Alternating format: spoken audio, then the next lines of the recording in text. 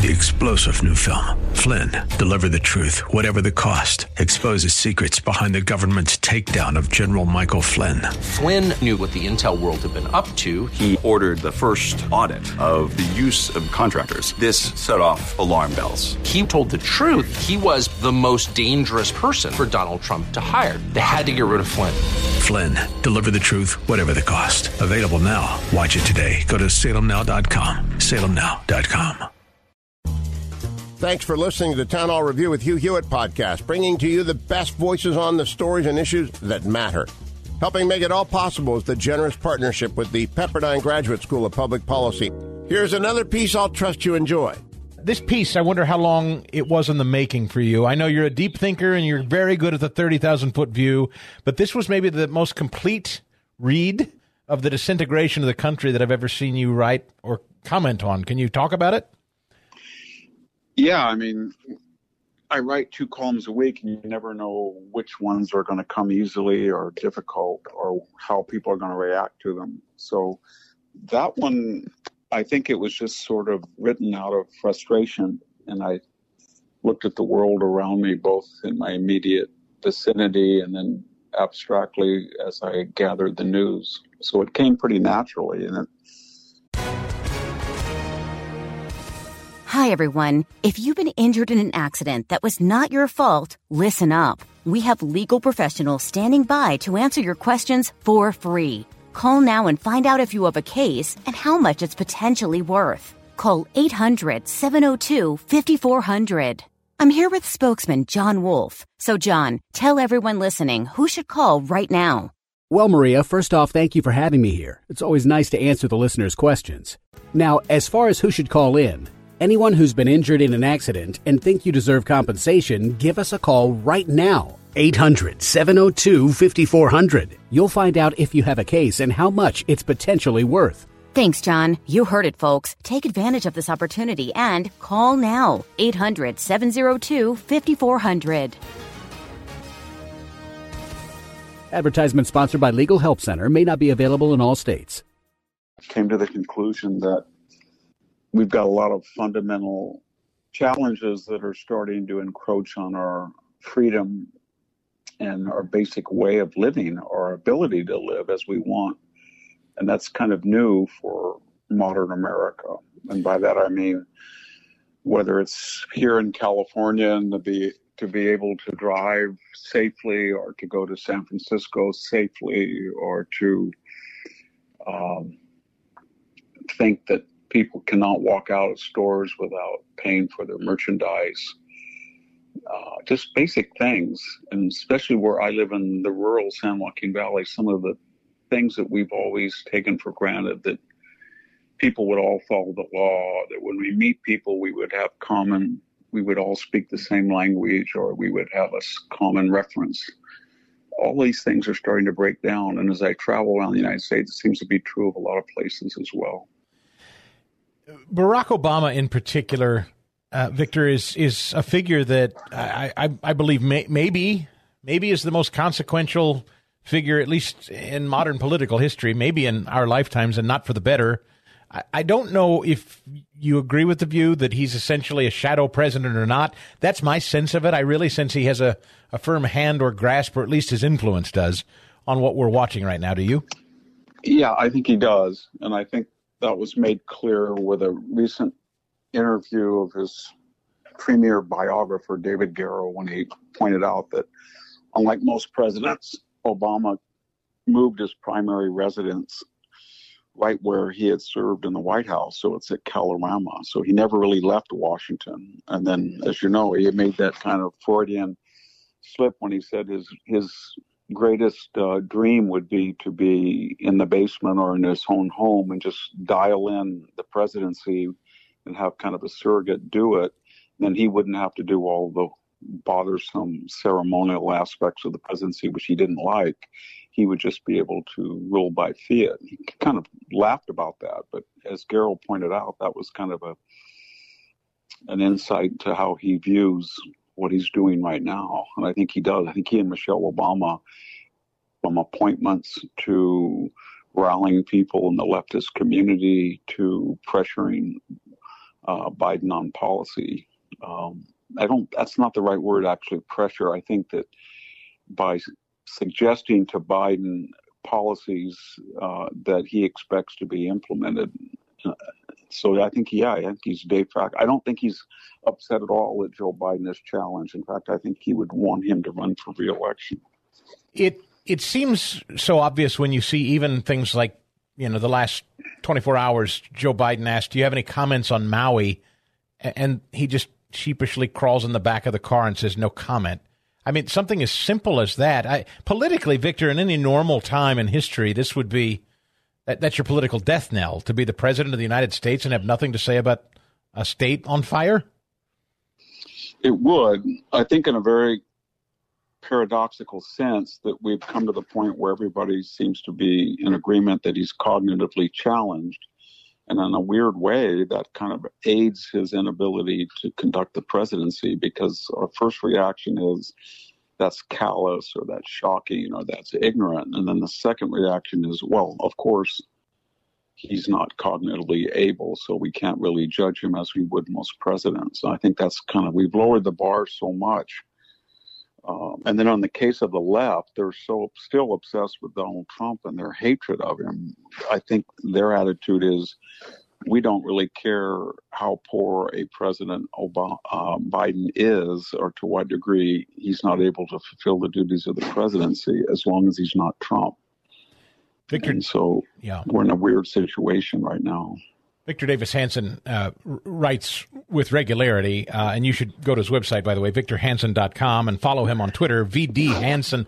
The impetus for this particular conversation was this important Remaking of America piece you wrote, which I just loved. I mean, everything you write I love, but this particular one was so smart. And one of the themes of the last week for me has been the fact that so many people, Victor, don't know who to trust. They don't feel there are many they can trust. There's been such a de-evolution of journalism, to the extent there is any anymore. The vacuum is filled with a lot of people's, I hate to dismiss it as conspiracy because I understand it, but I hear more of it than ever before. I'm sure you do too.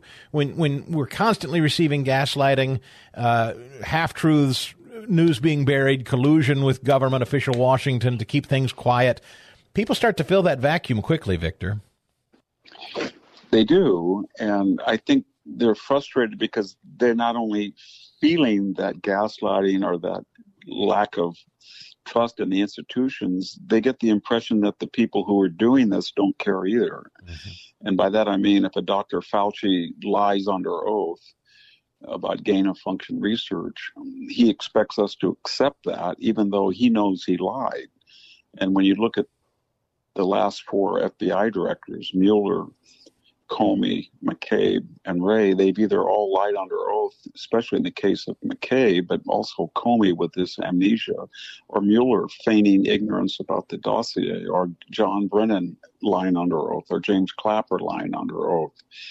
And when you see Merrick Garland and the appointment, I mean, it was almost as if he wanted to tell America, I'm going to get Joe Biden through his first term, whether you like it or not.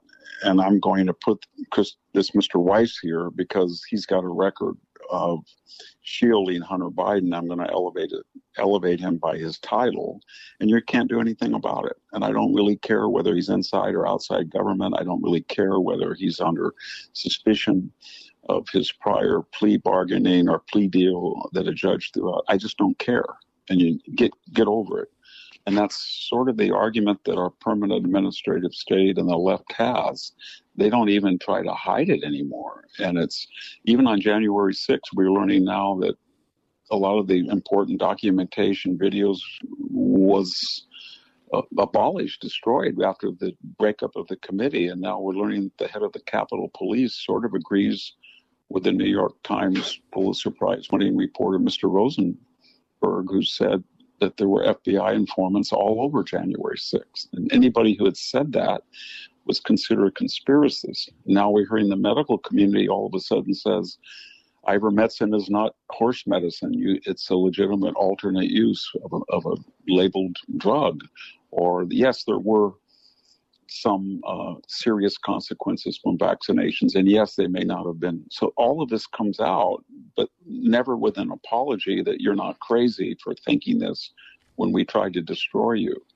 And that's what's really, that breeds conspiracy thinking, because when people in the government or positions of authority attack somebody for expressing an opinion that's logical and rational, that person knows that he will be eventually probably substantiated or confirmed in his belief, but he's going to pay an enormous price in the meantime.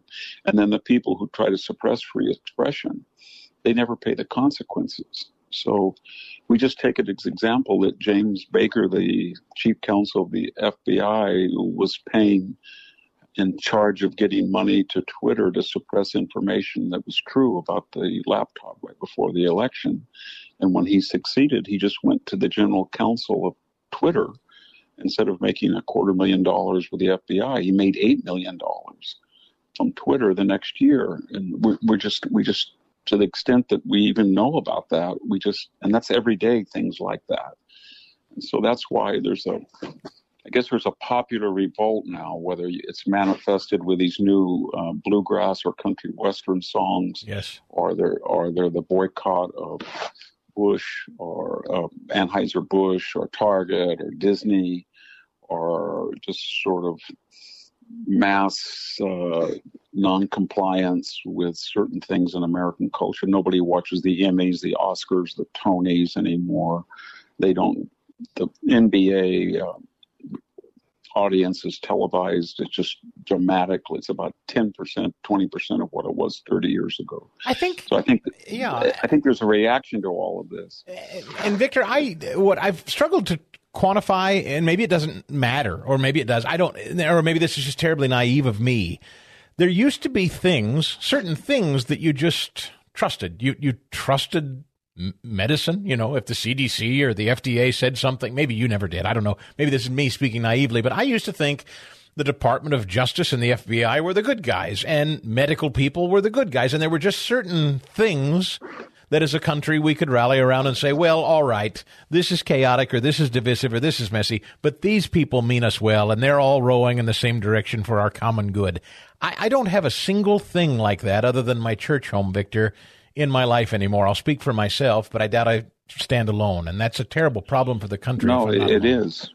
It is, and it's not just government. I think you assume that when you see which movie won the Oscar, that was not the best movie. Yeah. That award was given on ideological grounds. Or when you watch the women's soccer team, you expect it to be a performance art pre-match political messaging.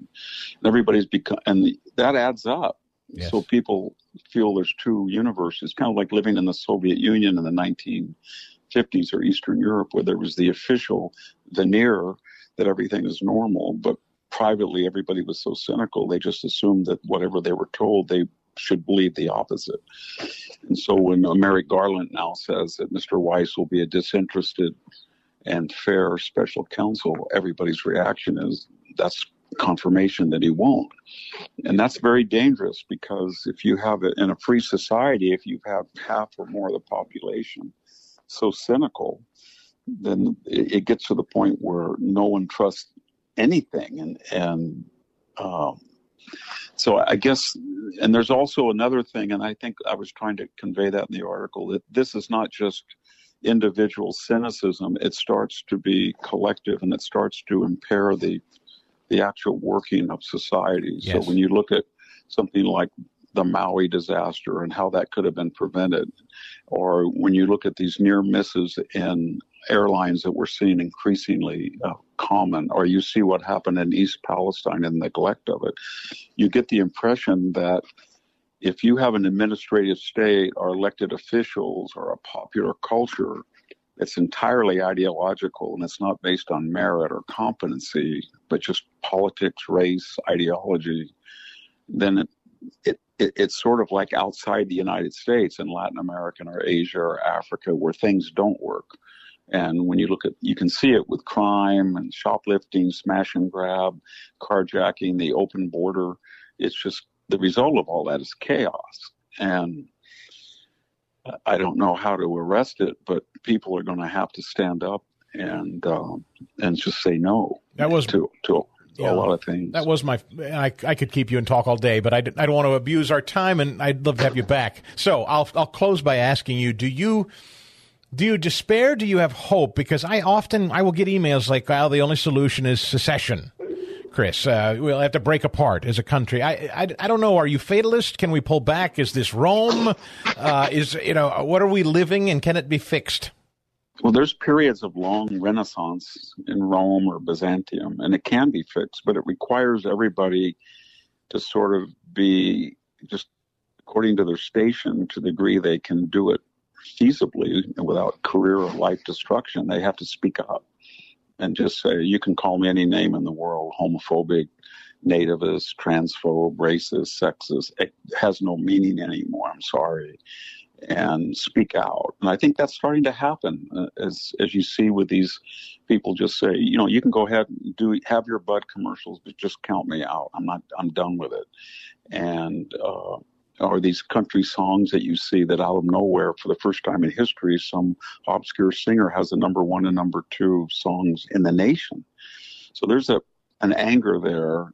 And I think people are starting to say, if we don't speak up, and I think it has to be channeled politically. A lot of people have kind of a monastery of the mind where they just sort of drop out. And I think that's happened. I think now everybody, they have to register to vote. They have to volunteer to watch the vote. They should give money to the particular traditionalist or conservative candidate or cause, but they have to get involved, because if they don't, they're going to lose the country because they don't have any idea what they're up against. This is globalized wealth of a magnitude we've never seen before. $9 trillion of market capitalization in Silicon Valley. When you see a Sam Bankman-Fried or what Mark Zuckerberg did with $419 million in the last election, those are pretty formidable odds. But we have the people. This is the majority doesn't like what's going on. They just have to challenge these institutions, media, sports, corporate boardroom, Silicon Valley, popular culture. And they can do it because they're the majority on every issue. But they have to be seen and heard. Thanks for listening to the Town Hall Review. Our program is coming today in partnership with the Pepperdine Graduate School of Public Policy. It's America's most unique graduate leadership programs offered on Pepperdine's breathtaking campus in Malibu, California. Learn more at publicpolicy.pepperdine.edu. If you're enjoying the podcast, please tell a friend to go to Town Hall Review and sign up as well today.